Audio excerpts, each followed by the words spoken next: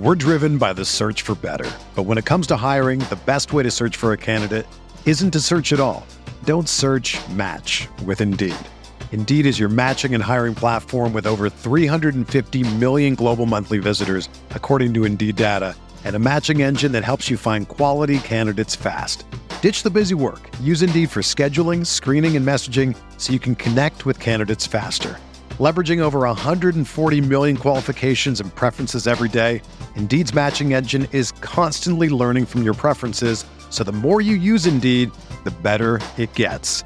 Join more than 3.5 million businesses worldwide that use Indeed to hire great talent fast. And listeners of this show will get a $75 sponsored job credit to get your jobs more visibility at Indeed.com/Blue Wire. Just go to Indeed.com/Blue Wire right now and support our show by saying that you heard about Indeed on this podcast. That's Indeed.com/Blue Wire. Terms and conditions apply. Need to hire? You need Indeed. You're listening to the True Faith Podcast. I'm your host, Adam Widrington, and I'm delighted to be joined by True Faith regulars Norman Riley and Cy Campbell. How are you doing, lads? Not bad, not bad. Very well, other than obviously yesterday's match, which we're going to talk about, so that probably ruined me nice Sunday morning mood. Well, let's see if we can try and find some positives, shall we? As ever, we are sponsored by FansBet, one of the more ethical betting companies out there, who give back 50% of any profits back to fan causes. So please don't start or resume your betting career on our behalf, but if you already enjoy a flutter, please go and check out FansBet and see what they're all about. We're also very grateful to our wonderful patrons who subscribe to loads of Newcastle podcasts every single week. It works out at about £6.50 a month when you subscribe through Patreon, and you get a shed load of content, absolute shed load of content. We're at every single game, and we will give you reaction from the front line of all those crucial Premier League games and the run-in to the end of the season as well and beyond. So please, if you enjoy the free podcast, please do check us out on Patreon. That's patreon.com/TF podcast. Anyway, without further ado, let's crack on. We were unfortunately beaten yesterday by Crystal Palace, 1-0. The final result, we went down to a Milivojevic penalty, a very cliched Milivojevic penalty, his 10th of the season. But let's sort of get into it. Norman, I'll start with you. Was yesterday just one of those games where basically you get kind of championship managered, like you absolutely kind of dominate, and then you basically lose the game off the opposition's only shot on target? Is this just one of those things, or is this kind of problem? Is it a wider problem that's sort of symptomatic of whatever the tactics or team selection have been in those games? It's both, isn't it? I mean, obviously, I wasn't there yesterday, so I didn't get to see it in the flesh. But based on what I've watched, what I've read, and especially what I've watched, we quite feasibly could have been 4 goals up before half time. The chances, the Rondon offside was marginal. It was offside, but it was minuscule. The Ritchie drive that was saved at the near post. Yedlin's cross, Rondon's header was just poor, which is very unlike him. Rondon had another chance just before half time that the keeper got down and saved. You then had, I think it was a Lejeune crossfield pass. Yedlin kind of headed it across the box and Rondon missed it. I mean, we could quite feasibly have been 4 up at half time. Just after half time, you've got another great ball in by Lejeune. Perez's shot comes off Tompkins. Tompkins, that deflects in to a certain extent. It's almost like Perez put too much power on it, and it hit Tompkins with such force that it flew over the bar. If that doesn't have as much force on it, there's every chance it deflects in the net. And this was before Palace had even created a chance. So yes, very unlucky. Rondon had a huge off day. Their goalkeeper is your kind of standard keeper who gets a load of criticism because he can't catch, he doesn't come off his line. But certain keepers like that, they're brilliant shot stoppers, and he was yesterday. His shot stop was fantastic, and his shot stop was good, but equally our finishing was pretty poor. But the big change for me, what I've seen, what I've perceived from reading reports is Lejeune going off. Lejeune going off just threw us, because we, rather than bring on, let's say, a Shelvey and shift to 4 at the back and 4 in the middle, and now I'm not saying that Rafa Benitez got it wrong, because my coaching career compared to his, there's not really a comparison, is there? I was on Championship Manager for a bit. I did well with Bradford once on there, I remember. But so I think the issue is that we just didn't have, we stuck with that formation, but we just didn't have a player who could come on and replace Lejeune, and that made a huge difference, not only from an attacking point of view, because Lejeune is just a beautiful footballer, but also defensive point of view, he's an absolutely superb defender. And you look at that Zaha run in the idiotic challenge by Yedlin, that the space that opened up for Palace for that Zaha penalty. You think if Lejeune's on the pitch, there's maybe one or two of those runners on kind of distracting other players, and it was just a mixture of bad day at the office and not having the personnel to replace an outstanding footballer. That's fair enough, Norman. And we'll get onto a couple of. We'll sort of delve a bit more into a couple of the points that you've made there a little bit later in the pod. But just to come to you, Si, how did you see it? Are you looking at it as positively as Norman is there, or do you think there was major problems with how we set up and tactically yesterday? I'm going to give a bit of both answer as Norman. For me, it's a weird one, because watching back the highlights this morning, it does paint a bit of a picture of a smash and grab from Crystal Palace. Norman's listed all of our chances, and there were good chances, and on another day we might have scored, and I think if we'd scored the first goal we would have won that game comfortably.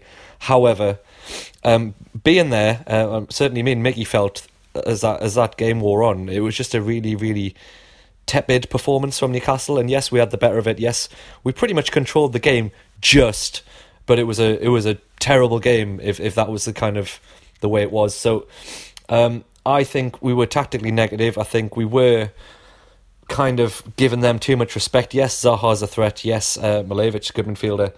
I would even say Schlupp and Batshuayi were dangerous, but they didn't have a shot. They didn't really do anything. It's a terrible, stupid challenge to give them a penalty. They weren't going to score otherwise, and for that reason, I think we could have been a bit more adventurous, especially given that we're a good 7 or 8 points clear of Cardiff. There's no real danger of us slipping into the relegation zone. A game like this was there just for us to have a bit of a go, try and play it a bit differently. So I think it's a bit of both. It's a chance missed to try and be a bit more adventurous, a bit more positive at home. I understand why we're sticking with the tactics. I understand that, especially with Schär and Lejeune available again, I had no problems with putting them back in as that 3-man defence. But I think for me, what it comes down to is the fullbacks, and we don't have Ritchie and Yedlin aren't good enough to do that box to box wing back role. Ritchie ends up playing in his own half. Yedlin's not really. When he gets to be fair, all of our chances came from the odd occasion when Ritchie and Yedlin got to their box, got into their half and supported the attack. It didn't happen often enough, and we ended up playing a 5-man defence. And I think that's we've been punished for not really taking the game to them. And whilst I think it was an unlucky defeat, and on any other day, Dubravka hasn't had to make a save, and we've given them the softest penalty you could possibly give them, and given them all 3 points. But yeah, I still think we shouldn't have been in that position if we'd been a bit more positive, because we are better than them, and we should be winning these games. No, I take your points on board there, Si, and to be honest, the way I see it is I genuinely think we did very little wrong yesterday. The tactics that we had, regardless of how many we had at the back, we were able to create 18 attempts against, Crystal Palace do have, they have a top half defence in terms of how many they've conceded. We also have a top half defence as well, where we have the joint 8th best defence in the league, which, considering how much we spent on our defence and how poor we've done kind of otherwise, and how underinvested we are, that's nothing to shirk. That's a huge achievement for a. It's a testament to Rafa Benitez's talent, basically, as a defensive coach. But it's not like, because we had 5 at the back, that we didn't create the chances, we didn't go for it. Cast your mind back to Monday at the Emirates, okay? And there was nothing going on with the front 3. you couldn't see you just couldn't see a goal coming from anywhere. Whereas we'd obviously worked on that all week, and you could see that I saw the work that we'd put in this week in terms of our attacking play. We were fluid. We were on the front foot. We were proactive. We were playing some one-touch stuff. It was honestly, we'll get on Almiron in a bit, but I really saw a marked improvement from our front, and I finally, I saw a threat from us in the final third, but for balls not coming, bouncing balls not coming down at the right time, or it being on somebody's wrong foot rather than their more natural foot, for Crystal Palace throwing bodies in the way to get shots blocked inside the box. We pretty much did everything that you would expect. That in terms of tactical setup, I don't see what more Rafa Benitez could do. Yeah, maybe you can always do more. You can always improve. But had we scored one of those chances, there was no way we'd be talking about how poorly we've set up, or how it was all wrong, or how we just didn't go. We did go for them. Look at that first half again. We had 11 shots in that first half, 4 on target. Crystal Palace had 1 shot, none on target. Obviously, that discounts the Tompkins disallowed goal, but you look at their strikers, Batshuayi and Benteke. Between them, the transfer fees are probably upwards of sort of 50, 60 million. Neither of them looked in danger of scoring, even when Lejeune was off. Neither of them looked in danger of scoring, and we dominated, and it was just one of those things where you look at the Arsenal game. I think it was Paul Lyon made this point in the first listen. So if you're a Patreon subscriber, you get a 20-minute podcast straight outside the stadium. Me and Paul and young Thomas were on it yesterday, and Paul made a really good point that look at the pinball goal that led to Ramsey's opener at the Emirates. That slicer look that just landed perfectly for Ramsey, arriving through the legs of Dummett, and it's 1-0. We didn't get the look of that pinball yesterday, and we had the what I was really pleased to see was how much we had the ball in the box yesterday, and how many attempts we had from inside the box. So for me, attacking wise, it was a marked improvement. And let's not forget, we've just won 5 on the bounce at home, so something was going to give it you obviously get a lot of people being very disappointed, and yes, it's a missed opportunity. But we play that game in the way that we did. 8 times out of 10, we will come away with a 1-0, 2-0 in the way that we played. I'm going to talk about Almiron now, and it's interesting, sort of some of the mixed reaction that we've kind of seen. Notably, Lee Ryder gave him a 5 out of 10. How do you lads see that? I'll come to you first, Norman. Let me just quickly add a point, but based on the sorry, yes, this is about another issue that I think we need to take into consideration. It's strength and depth. Now, Rondon was having, I suppose you could call it an off day yesterday, in the sense that he was giving it everything, but his finishing just wasn't quite there. Now, we don't have the options on the bench. Muto's on the bench, but obviously Muto for Rondon, you're talking 2 completely different players, and possibly an issue of trust that Rafa doesn't quite believe that Muto's at this level yet. We can't take Rondon off on 60 minutes. We can't just say, what, he's having an off day, let's get him off, let's put someone on. Hosselu clearly nowhere near the mark. So if Rondon has an off day, as he did yesterday, an off day purely in terms of his finishing, not in terms of his movement, not in terms of the fact that he was still engineering chances from kind of, situations where he used his upper body strength, but his finishing wasn't quite at it, and we haven't got anyone who can come off the bench and kind of replace a player who's having a bad day at the office. So that's an issue of investment. But just to follow up on that, Norman, it's funny that Rafa mentioned, after the Emirates game, when he was asked about sort of attacking players, and he said, well, this is the problem that we've had for a while. If you want a top quality, attacking player in the Premier League, you have to pay 40, 50, 60 million pounds, and we don't have that. We barely want to spend 20 million pounds on any player, So is it the kind of thing that would a 35 million pound striker to sort of come on for Rondon or whatever? Would that have made the difference yesterday? Do you think it's just a simple case of lack of investment? It's that it's not a black and white issue, no pun intendedly, but it's we are the 4th lowest scorers in the league as well. But it is absolutely one of the many contributing factors to why we are where we are. I mean, Rondon has been magnificent this season. There's no two ways about it.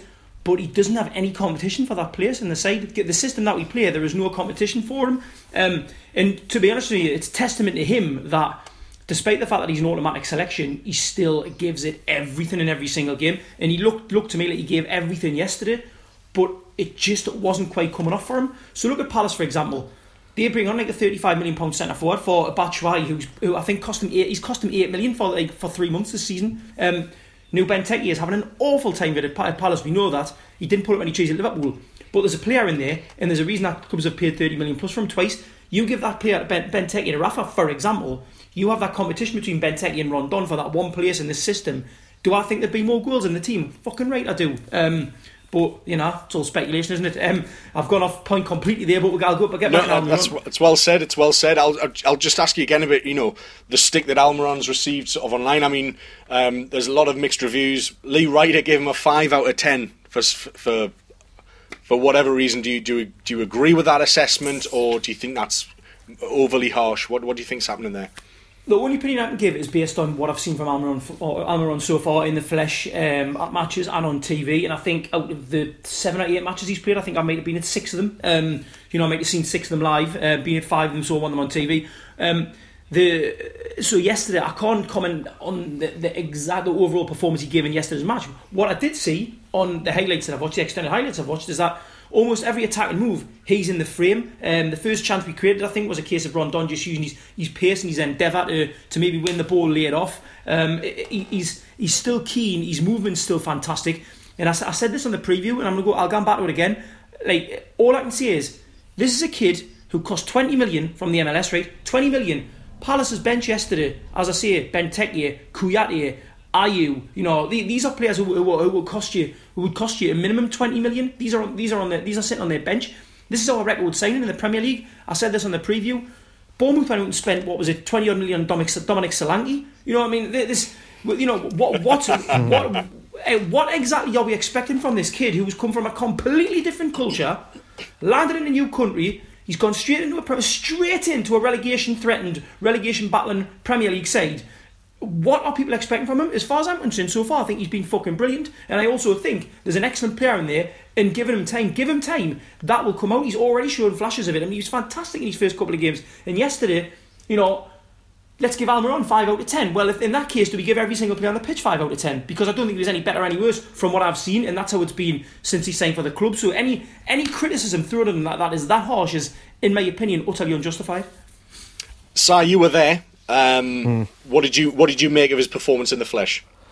I think this goes back to my original point about the way we set up. Again, I hear what you're saying about we did create a decent number of chances over the 90 minutes. You could say certainly in the first half. I thought after half time we were really poor and didn't really look like scoring.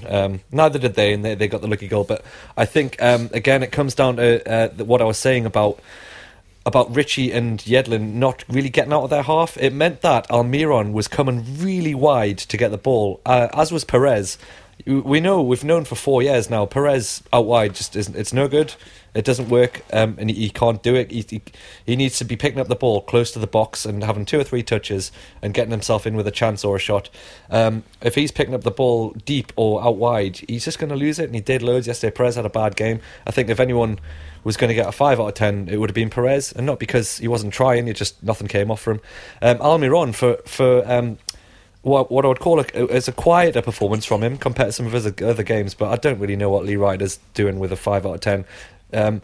He was hindered by the fact he was picking up the ball so wide. Again, he's too far away from Rondon and Perez for there to be much link-up play, and that's what we lacked yesterday. There wasn't really any link-up. We were pinging the ball out wide and pinging crosses in, and I don't think, whilst 18 shots sounds quite good, I don't think we did enough, and I think there was long periods of that game where we showed very little creativity, and that's when you look into your creative players to to give a bit more. But I don't think the reason Almiron had a quiet game was his own doing. I think it was just the way we were set up, and I think he doesn't get enough support from Richie behind.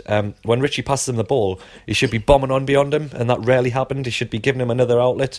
He doesn't. On the rare occasion that he does pass him the ball, he just kind of sits and watches him from his own half. That's no good when we're at home to Crystal Palace, where wing backs should be bombing on and getting forward, and if Richie hasn't got the energy to do that, he shouldn't be playing that position. So I would be more critical of Perez and Richie in particular. And I think Alex wanted us to make that point if he was coming on the podcast. He did say these are the points I'd make, and he thought that we've bigged up Perez and Richie for weeks, and then they put in a performance like that. I actually agree with him on that. I think they were our two least impressive players yesterday. I don't want to go too hard on anyone, because you rightly said we've won 5 in a row, and this was a bit of an off day, and we still could have won the game. But I thought that was where the problems were yesterday. I must say that there might have been a tactical reason for sort of Richie not breaching, and I totally agree that that's why Almiron was coming more wide than he has usually been, because the point of a wing back is that they're supposed to be box to box. Really, that's kind of in the job description. But I wonder whether we were cautious of the pace of their wingers, of the likes of Zaha and Schlupp and Townsend, that movement, that vibrancy, the pace that they've got. That was, regardless of whether they had the ball or not, that was always a threat. So there's a chance that they either were aware of that threat, and Richie, for example, doesn't have the pace to get back. Whether that was sort of keeping him pegged, sort of not much further forward than the halfway line yesterday, or whether that was a deliberate tactical instruction that was being worked out before the game by Rafa Benitez, citing that threat and working out with the assets that he has, how is he going to best nullify that?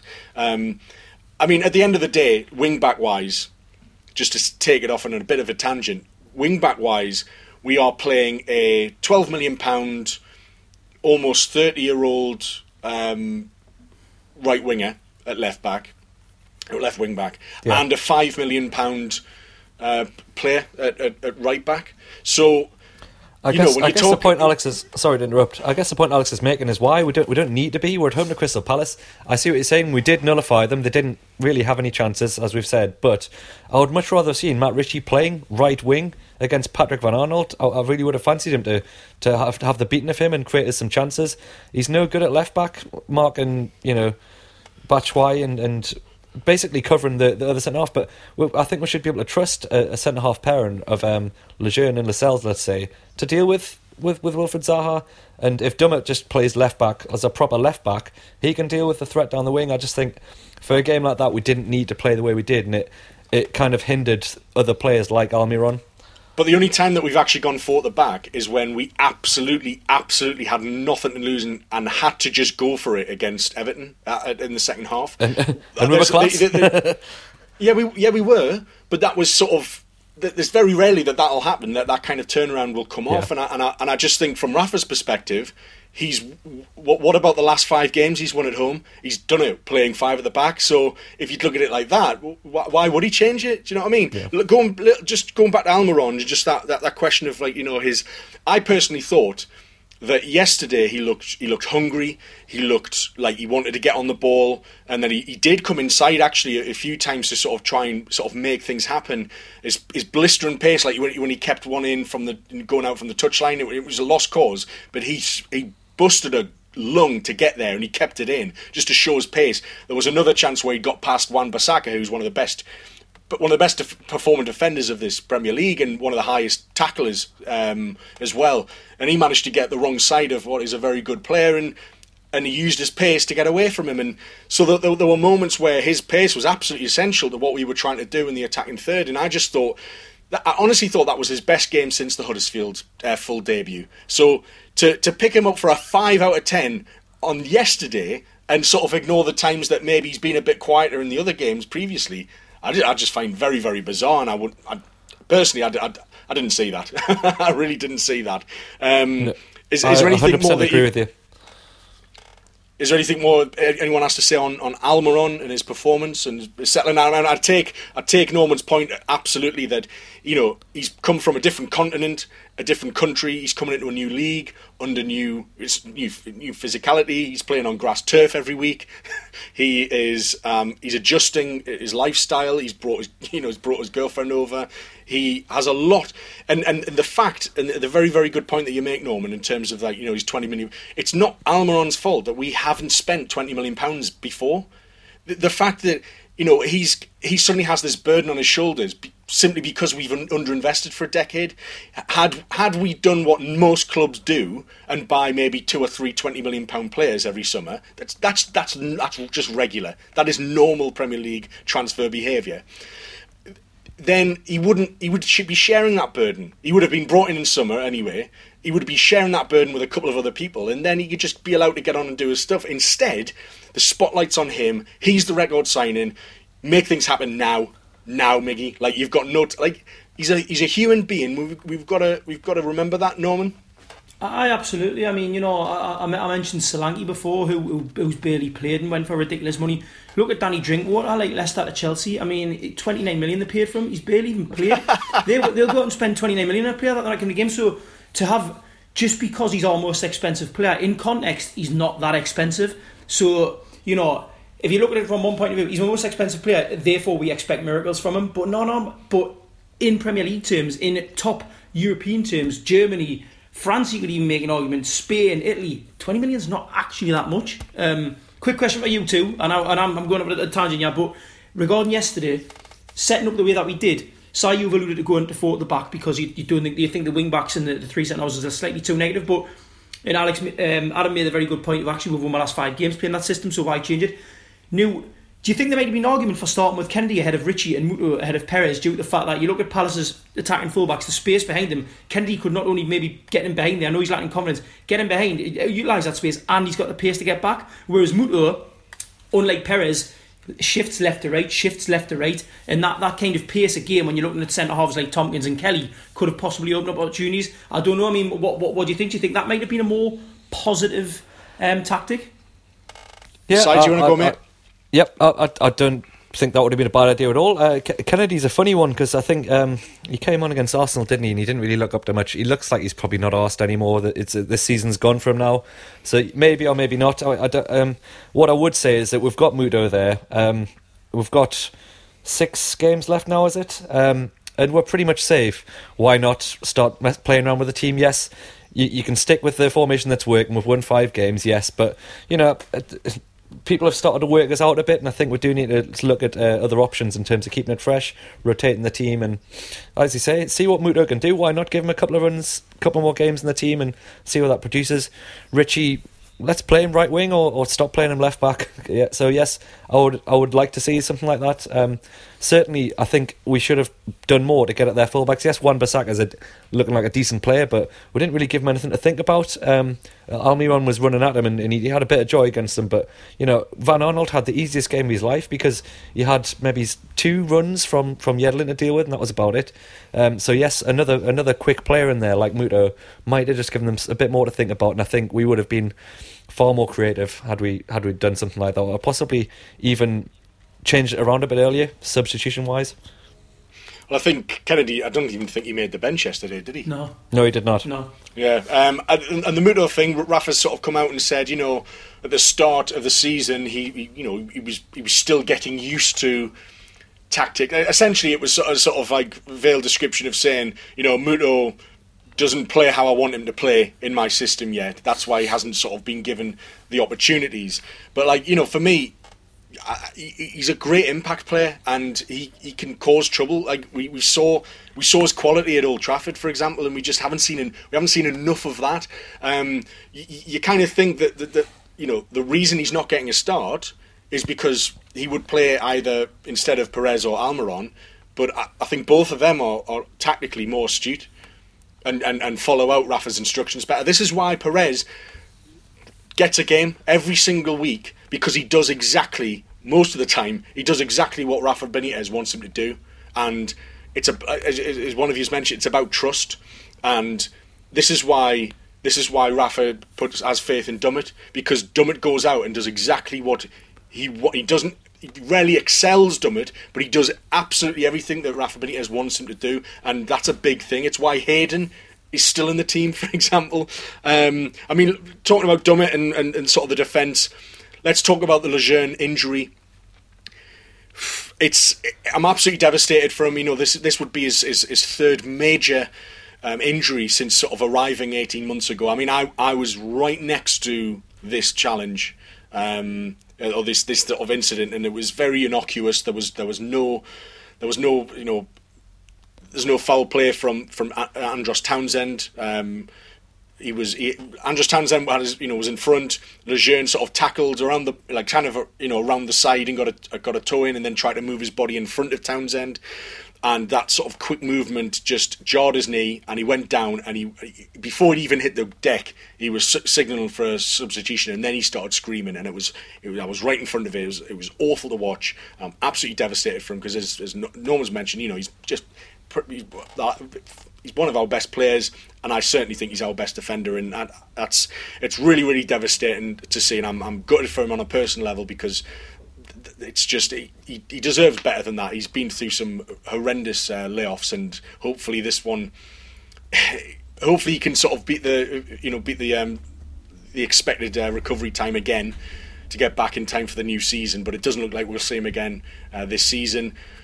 Do we have? I'll come to you. I'll come to you, Norman. Do you think we have the adequate backup, given that we obviously won't have another kind of ball-playing defender like Lejeune? Are we covered for the end of the season? How much is this going to affect our shape and the way that we are able to play? I think Shea, you can categorise him alongside Lejeune in the sense of his ball-playing skills. I think Shea is, he's got a fantastic range of passing, and he can run forward and create things from the back. The difference is that Lejeune's just a way better defender. Lejeune really gives away silly fouls. I mean, the penalty against West Ham, yes, but that was more of the exception as opposed to the rule. Whereas Shea's always got a yellow card in him, or a foul in a dangerous position. He's just not as good a defender. Ball playing wise, I think he's probably on a par with him. He's fantastic, and he actually also offers more of a goal threat than Lejeune. But if we're going to persist with the three at the back tactic, then the only way I think it could work is if Shelvey comes back in the side, because when you've got Lejeune and Shea in there, you've got these two players who from deep positions can create. Now, take one of those out and you're left with just Shea, and you've got two centre-halves who are ultimately just doing the donkey work. We don't necessarily need two centre-halves to do that. If we're playing Fernandes, Lascelles and Shea, then in my opinion, Shelvey absolutely must come back into the side, or we go back to four at the back, which, given that this season has been overwhelmingly the three at the back, I don't see that changing against Leicester on Friday. So I would like to see Shelvey back in on Friday. How do you see it, Si? Yeah, agreed. We can't really persist with three at the back if two of them aren't Shea and Lejeune. It didn't work at Arsenal. I mean, Dummett, we've said for years he's a centre half, and maybe he is capable of playing a centre half, but he can't be part of a three at the back. We just won't be able to move the ball out of defence quick enough, and would absolutely have to get Shelvey in the team. I 100% agree with that, Norman. For me, it's the absolute opportunity to try two centre halves. Shea and Lascelles, play Dummett left back. Yedlin is struggling, but we're only right back. I suppose Manquillo, if he's there. He was on the bench yesterday, Manquillo, actually, so he's always an option just to kind of use that competition for places and maybe give Yedlin a bit of a kick up the arse to show he can be dropped, because there is still a player there who can play instead of him. So yes, I'd bit bored of watching us pass the ball around the back four, back five, and not really getting anywhere. So for me, it's an opportunity. That's my positive spin on the devastating loss of Lejeune, because it is a nightmare. He's been our best player, and yeah, I'm really sad to see he's going to miss another chunk of the season. And to sort of just continue one of the themes of this podcast so far, at that point when Lejeune had to come off and the way the game was set, do you think that we shouldn't have brought Dummett on? I mean, I personally believe that it was the right call to make, because it's one of those, isn't it, that if we would have changed shape at that point, and then they'd gone up and won 1-0 as they did, everyone would be blaming the manager to say, well, why did you change it when we were completely dominating that game? So it's one of those, I think, which is very, very easy in hindsight to sort of scrutinise massively. But let's scrutinise anyway. Do you believe, I'll start with you, Si, do you believe that Dummett was the right sub to make, or do you think he should have gone? It sounds, I think I know what your answer is going to be, but if you want to clarify who you think, or what you think should have happened in that substitution. I mean, the crowd was clamouring for Shelvey at that point.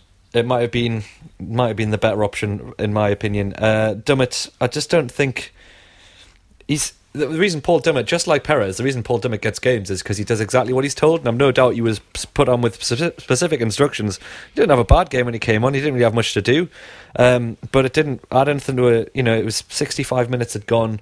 We'd really not come out in the second half and looked like creating any chances. Lejeune had our only chance up to that point from a corner, didn't he? He had a decent header. So it looked like we needed a bit more of a positive change. So yes, but I think from Rafa's point of view, he probably doesn't want to change the formation that early in the game, because if you're taking Lejeune off and having to, putting a Shelvey on or something, you've suddenly got to change the whole shape of the team, and we know Rafa doesn't really like to do that unless it's absolutely necessary. So I can understand why he waited another 10 minutes. I don't know, actually, I'm a bit unhappy with the way he waited. So Shelvey should have came on a bit earlier. I thought Shelvey had a shocking game, actually, when he came on. Nothing came off him, he looked unfit, but he still was there making stuff happen, which before that hadn't really been the case. So it was a negative substitution at 65 minutes when the second half was kind of getting away from us. Again, I'm not saying Palace were on top or anything, but we were really lacking ideas at that point, and Paul Dummett isn't really going to change that. Yeah, fair enough. I agree with you on Shelvey, and I'm a huge advocate of Jonjo Shelvey and what he can bring to this team. But I think what we saw yesterday was what happens when a player just hasn't played 90 minutes in months. I mean, he's just rusty. You could see, you'd see his first few attempts at long balls were poor, but then he sort of broke the floodgates open kind of thing when he managed to spray one out to Yedlin, and he sort of you thought, right, he's got his eye in now, but it was not enough time to, he got like 10 minutes, didn't he, at the end of the Watford game, and he lost his man, and they equalised. And he hasn't had a great game coming on again this time. I mean, like I say, I do think he brings a lot, and I think it's sort of, I don't know. I think it'd be an overreaction to suggest that that he's done and finished. I think he has so much to bring, and he's so unique as a player, but. I mean, with him not starting yesterday, if he was fully fit, and only Kia or Shelvey would have started yesterday, if Diarmi would have started, but if Diarmi was injured, which allowed the decision to be made of Kia or Shelvey, are we looking at Shelvey now being fifth choice midfielder? Norman?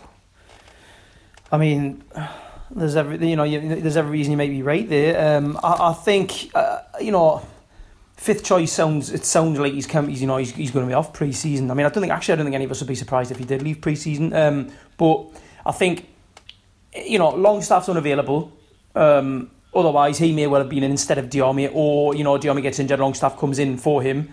And then you've got Key and Shelvey, and I suppose if you're looking for a direct replacement for Diarmi, neither of those fit the profile, but Key's probably slightly more like Diarmi in the sense that physically he can kind of offer the same benefits. He's powerful, he gets stuck into tackles, whereas Shelvey doesn't really do that. Key's slightly more disciplined in the tackle as well, better in the air, so there are more similarities, let's say, between Key and Diarmi than there are between Shelvey and Diarmi, and then that's maybe why it played out the way that it did. But I mean, what would I like to see Shelvey start against Leicester? Yes, he had one of his best games for us last season against Leicester. He was absolutely phenomenal.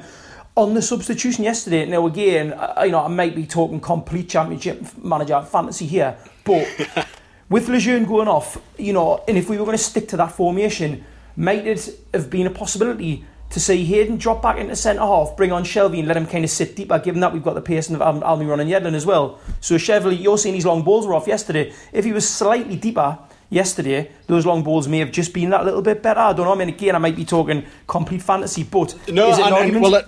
it's a really good idea. It's a really good point, and it's it wouldn't have been the first time that Hayden's actually dropped back into centre back because he has played there before when required. But Palace weren't offering anything, were they, either at that point? So I don't think having Shelvey in that kind of more withdrawn role with Hayden going at the back, I don't think it would have made any difference to Palace's attacking desire. There was just no attacking desire from them whatsoever. Absolutely, and a word on Hayden as well. I must say that I thought he was particularly that first half, I thought he absolutely won that midfield battle. He was everywhere. He was composed, he was tidy, he was intelligent, and he was energetic. And we're seeing it every week, but it's getting increasingly going to be very, very sad when he. It's more than likely he's going to move on this summer because of his personal situation. But my God, we're really seeing the player that Rafa thought he was getting when he first bought him for the championship season. And as we've said before, we can't expect to be selling him for less than 15 million. The way that he's developed and flourished over the last few months. So a word on Hayden. I just wanted to say that I thought he was particularly excellent yesterday, and probably alongside Almiron, probably our best player certainly in the first half. Anyway, looking at the penalty in the incident, Yedlin seems to. I mean, Rafa seemed to be absolutely furious with him, and sort of rightly so. I mean, do you think that's? Do you agree with that assessment? Is he a weak link? I mean, we've talked a bit about it, but What do you think he means by he said he was really unhappy with what we did at 1-0, Rafa Benitez? That's what he sort of said after the game. What do you interpret by that, Simon?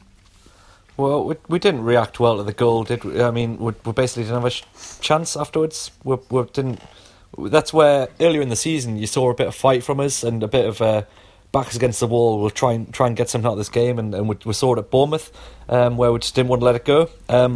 I thought yesterday looked like we were sort of treating the game like it didn't really matter. There wasn't that same kind of absolute passion and fight from the team. Now maybe that's what he's getting at. We weren't. The reason we've done so well with the squad we've got, especially with injuries and stuff, is that there's a work rate there that's almost unrivaled by some of our equal equivalents in the league. I think we always end up playing better than the sum of our parts because of that kind of extra level that we seem to be able to go to, and that didn't happen yesterday at any point. We looked a bit leisurely. We almost looked like we expected just to beat them, and we didn't. We gave them too much time, and we weren't in their faces, and I think that's what he's getting at. And yes, I would be furious with Yedlin. It was a fucking stupid tackle. There was about 3 other Newcastle defenders in the box. There's just no need to make it whatsoever.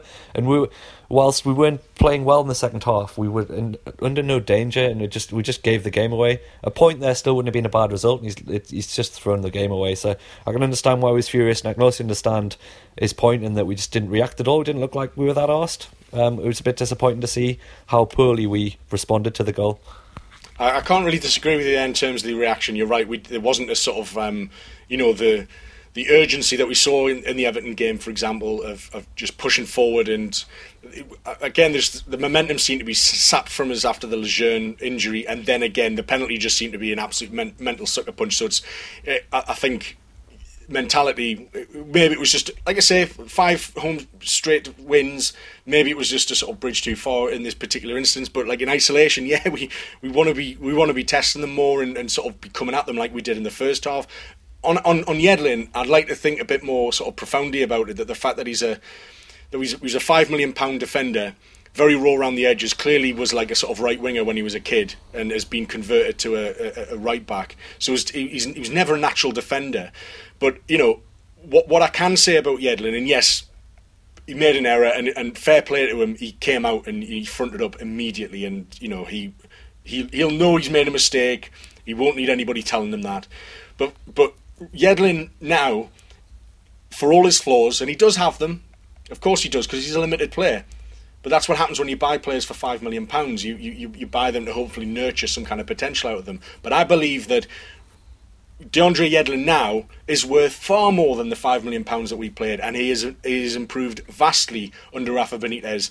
And it comes back to lack of investment. If we haven't, you've got Manquillo, who's the only real danger to his spot, which isn't really a threat at all in my personal opinion. So it's like Norman's point about Rondon earlier, when you haven't got somebody else to sort of push, and if you're having an off day or nobody to sort of come in and replace you who's actually going to have some impact, then this kind of stuff's going to happen. This is what happens with underinvestment. This is what happens when you don't put money into a squad and you neglect the development of the potential of the squad. Like, I think Rafa Benitez is pretty much getting absolutely everything that he can out of DeAndre Yedlin.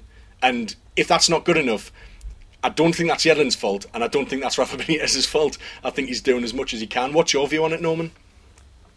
I tend to agree with you. In fact, I agree with you wholeheartedly. What you've just said there, the fact that he's, as you say, the fact that he's a £5 million player who was basically third or fourth choice at Spurs, went and played a full season in a relegated Sunderland. As Sunderland say that, sorry, nearly got relegated. Wishful thinking there. And the investment side of it, I mean, it's not even the fact that we haven't invested in competition for Yedlin. So, Manquillo's there, like you say.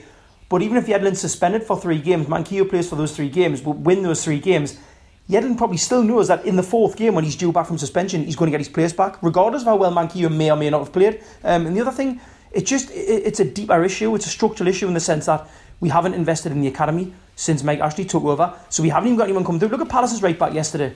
That's a product of the youth system, Wan-Bissaka. We don't even have that. We don't even have anyone in the academy who've been necessarily challenged. We've got Jamie Sterry, with the greatest respect. Who sits on the bench at Crewe, I mean, so ultimately it's, this is what happens. We've got a right back there who's more or less an automatic choice. He cost $5 million from Spurs. He was bought for the Championship. He's going to make mistakes. He made a mistake yesterday, and that's it. I can't be too harsh, and I can't even criticise him. That is just what it is. It is what it is. It is what it is. So, I mean, as it stands, at the time of recording, we're still 7 points clear of Cardiff City in the relegation zone. They have tough away matches coming up, away to Burnley and then away to Brighton, which, particularly that Burnley game, Burnley are going to be fighting for their lives, and that's going to be a hell of a game to watch. It might be scrappy as out, but it'll be a very entertaining watch, I imagine. But, beyond that, Cardiff have some very, very further tricky fixtures as well in terms of sort of playing teams with a lot more quality as well. Looking at the relegation picture now, Si, we've got obviously Leicester on Friday. Should we still be worried? Or should we still be looking over our shoulders? And what changes would you like to see Rafa make for the Friday game at the King Power? Well, to be honest, Leicester are in really good form, especially at home. And Jamie Vardy's rediscovered is kind of, he's on a bit of a hot streak again. So it's not a good time to play Leicester. Therefore, I probably wouldn't be. Whilst earlier on I said I'd like to see him start changing things up a bit, this probably isn't the appropriate game for it. We're going to struggle without Lejeune, so I'd be inclined to keep it the same and put Fernandes back in instead of Lejeune. I don't think Dummett is quite good enough to play as part of a back three. I mean, realistically, would you expect Rafa to pick Fernandes over Dummett? It's a tough one because we know he likes Dummett, and we know that if he gives Dummett instructions, he'll follow it. But I think for all his improvements over the last few years, he still is just that basic Paul Dummett player without any real bells and whistles. He'll do a really basic job. I think Dummett provides a bit of balance as well with the left foot and the share with the right foot, so that might play into it. Yes. 3 right footers along the back. I don't know, but yeah, sorry, continue. I do think Yedlin is starting to be identified as a weak link. I'm not saying that's his fault, and I don't really want to get at him personally, but teams are starting to attack us down them wings because it's quite easy to get in behind Richie, and it's quite easy to get past Yedlin because he's not that good at defending. I think you're right. He's more of an attacking player, and we don't get enough of that attacking side of him currently. So he's not much use to us. For Leicester, when we're not going to have any of the ball, I think we're going to have some record low possession in this game. Do you really need Yedlin in the side? I don't know. It might be a Manquillo one, just because he's a bit more accomplished in terms of his defensive ability and a little bit more comfortable on the ball. And whilst he won't really offer much going forward, it's a possible opportunity to recall him. Alternatively, you could play Dummett left wing back and play Richie on the right, but we know that won't happen, so it's probably not worth talking about. The only other thing is who starts in midfield. I assume Diarmé, if he was injured for this one, won't be fit by Friday, but you never know. I thought Key played all right, but if Shelvey's fit enough to play, give him a game, because we're not going to have much. We're not going to have much joy at Leicester. We're not going to have much of the ball, so we're going to have to be really, really productive with it. So that means someone like Shelvey spraying the ball to Almiron, spraying the ball to Perez, and is trying to catch them on the break. And hopefully we get the Rondon back that we've had for months and months, and he doesn't have another off day, because I thought he was still our biggest threat yesterday without getting his goal. But we're going to need a big performance from him to get anything out of this one. And in terms of the relegation picture, I mean, are we realistically going to lose every game between now and the end of the season? I mean, personally, I don't think so. I think we'll pick up points against Southampton and Fulham, and I think it'll all be fine and all right. How do you see the relegation picture sort of unfolding in that respect? It's a tough one, because this time last season we lost these 4 games. We literally lost the 4 games before the last one against Chelsea, so it is possible that we could lose all those football matches. But even then, Cardiff would have to win at least 3 of theirs, which is a massive ask. They haven't got that, a great set of fixtures. They might pick up some points, but for a team that's been in the bottom 3 pretty much, the majority of the season, to suddenly win 3 games. And it does happen in the Premier League at this time of year. Teams go on a little bit of a run, but I think we've got enough of a safety net. And to be honest, I'd even say the likes of Brighton and Southampton don't... Well, maybe Southampton have turned it around a little bit, but Brighton still don't look very good. They could easily find themselves sucked into it. So I think we've got enough breathing space. What disappoints me now is that we are still looking over our shoulder instead of maybe looking above us. It's starting to look like we're going to finish about where we are in 15th, but for me, I think we'll pick up enough points. We need a couple of draws is probably enough, and I don't think we'll lose every game. Thanks, Si. How do you see it, Norman? Any changes for Friday and the relegation picture as a sort of a wider threat? Unfortunately, I don't believe that any changes we make for Friday are going to make much of a difference. I think. I mean, I'm going to the match, but I think we're going to lose. I think Leicester are just too hot at the moment.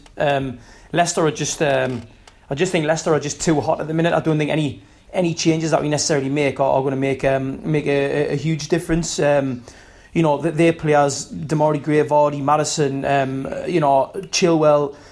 These are all really good players coming into really good form. They're under a new manager. They've got the kind of bit between their teeth. They want to finish the season as high as they possibly can, as high as 7th, which would be a real achievement for them. I just think it's going to be a kind of bridge too far for us on Friday. And also, regarding Yedlin, one of the reasons I would keep Yedlin in against them possibly is because, yes, they're going to have the vast majority of the ball. Yedlin's going to be camped in our half most of the match. But any kind of slight sniff of an attack we have, you're going to be looking at possibly someone like Chilwell, who really likes to push forward, possibly leaving a bit of space in behind him. So you maybe bring Shelvey into that side. You've got the pace of Yedlin. There might be the possibility of something happening there. I mean, it's a slim possibility, but in terms of any kind of goal threat, I do think against a side that's going to have the ball so much that we do kind of probably need to have the pace in the side. But as I say, regardless, do I see us getting anything? No. For the rest of the season, now, I hadn't really thought about this much. I was just under the assumption that we're safe until the schedule came with a question on, and then I thought, well, you know what? Actually, let me have a little look at the table and look at Cardiff. Southampton and Brighton win a game in hand. They go above us. We're 4th bottom, right? That's the fact. That's fact. We're 4th bottom.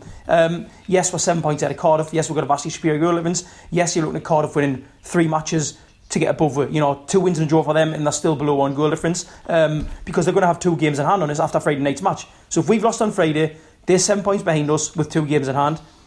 Now, Cardiff winning 4 out of 6, yes, it's a big ask. But then look at their fixtures. Burnley away. Burnley have been on a good run recently, right? If they beat Cardiff, that's 3 wins off the bounce. Are they capable of doing it? Yes. Would it be a massive surprise if Cardiff got something? No, it wouldn't. Now, they've got Brighton away. Brighton are panicking at the moment. Could Cardiff get something at Brighton? Aye, they could get something at Brighton. Fulham have got nothing to play for. Palace are going to be on the beach by the time Cardiff play them. So obviously, there's a little tiny part of us that is a little bit concerned. Funnier things have happened. Of course, pragmatically, we're going to get 4 points between now and the end of the season, and we're going to stay up comfortably. But is there a danger? Is there still a threat? Aye, there is. Am I a little bit concerned? Of course I am, and I won't be not concerned, unconcerned even, you might say. until we've got the points on the board, until it's mathematically assured that we are safe. Right now, I'm a little bit concerned because yesterday it was a fucking massive opportunity and unfortunately we didn't take it. So I am a little bit scared.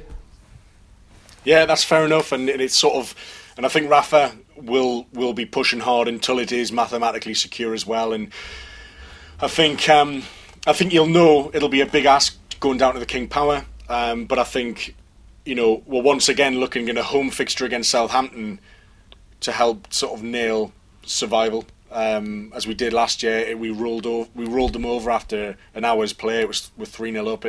We coasted to victory that day. I don't necessarily think we don't seem to be capable of that kind of performance as it stands. And you know, Southampton have been resurgent under Hasenhüttl too. So it's not in the bag absolutely, but I'm with Si. I think draw here and there, maybe nick a last win either against Southampton or Fulham, and I think we'll be all right. And I think beyond Cardiff coming back, we still need the teams below us to win points as well. Maybe a draw against Burnley and Cardiff would help take points away from both of them, which would, you know, improve our probability of survival massively. So, you know, it's going to be a very, very interesting run in.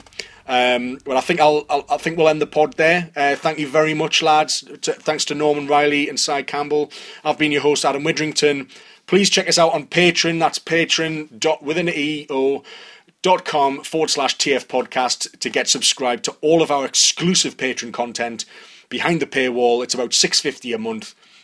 You'll get bags of NUFC exclusive content that you won't get anywhere else. We're at the front line of every single Premier League game and beyond. So please do check us out if you've enjoyed this podcast. Thanks again to our sponsors, Fansbet, as well. So do check them out at Fansbet on Twitter. And brilliant. We'll see you after the Leicester game. Cheers, everyone. Bye-bye. Whether you're a world-class athlete or a podcaster like me, we all understand the importance of mental and physical well-being and proper recovery for top-notch performance. That's why I'm excited that Unified Healing is sponsoring this podcast. Unified Healing is a new and super innovative global network of wellness centers powered by Energy Enhancement System, or EE System. If you haven't heard of the EE System, you'll want to listen up. This technology promotes wellness, deep relaxation, purification, and rejuvenation. At hundreds of locations across the globe, access to a center is easy and affordable. Interested in experiencing the EE System technology for yourself? Go to unifiedhealing.com/bluewire to learn more and find a center near you. That's unifydhealing.com/bluewire. No material or testimonials on the Unified Healing website are intended to be viewed as medical advice or a substitute for professional medical advice, diagnosis, or treatment. Always seek the advice of your physician or other qualified healthcare provider with any questions you may have regarding a medical condition or treatment and before undertaking a new healthcare regimen, including EE System.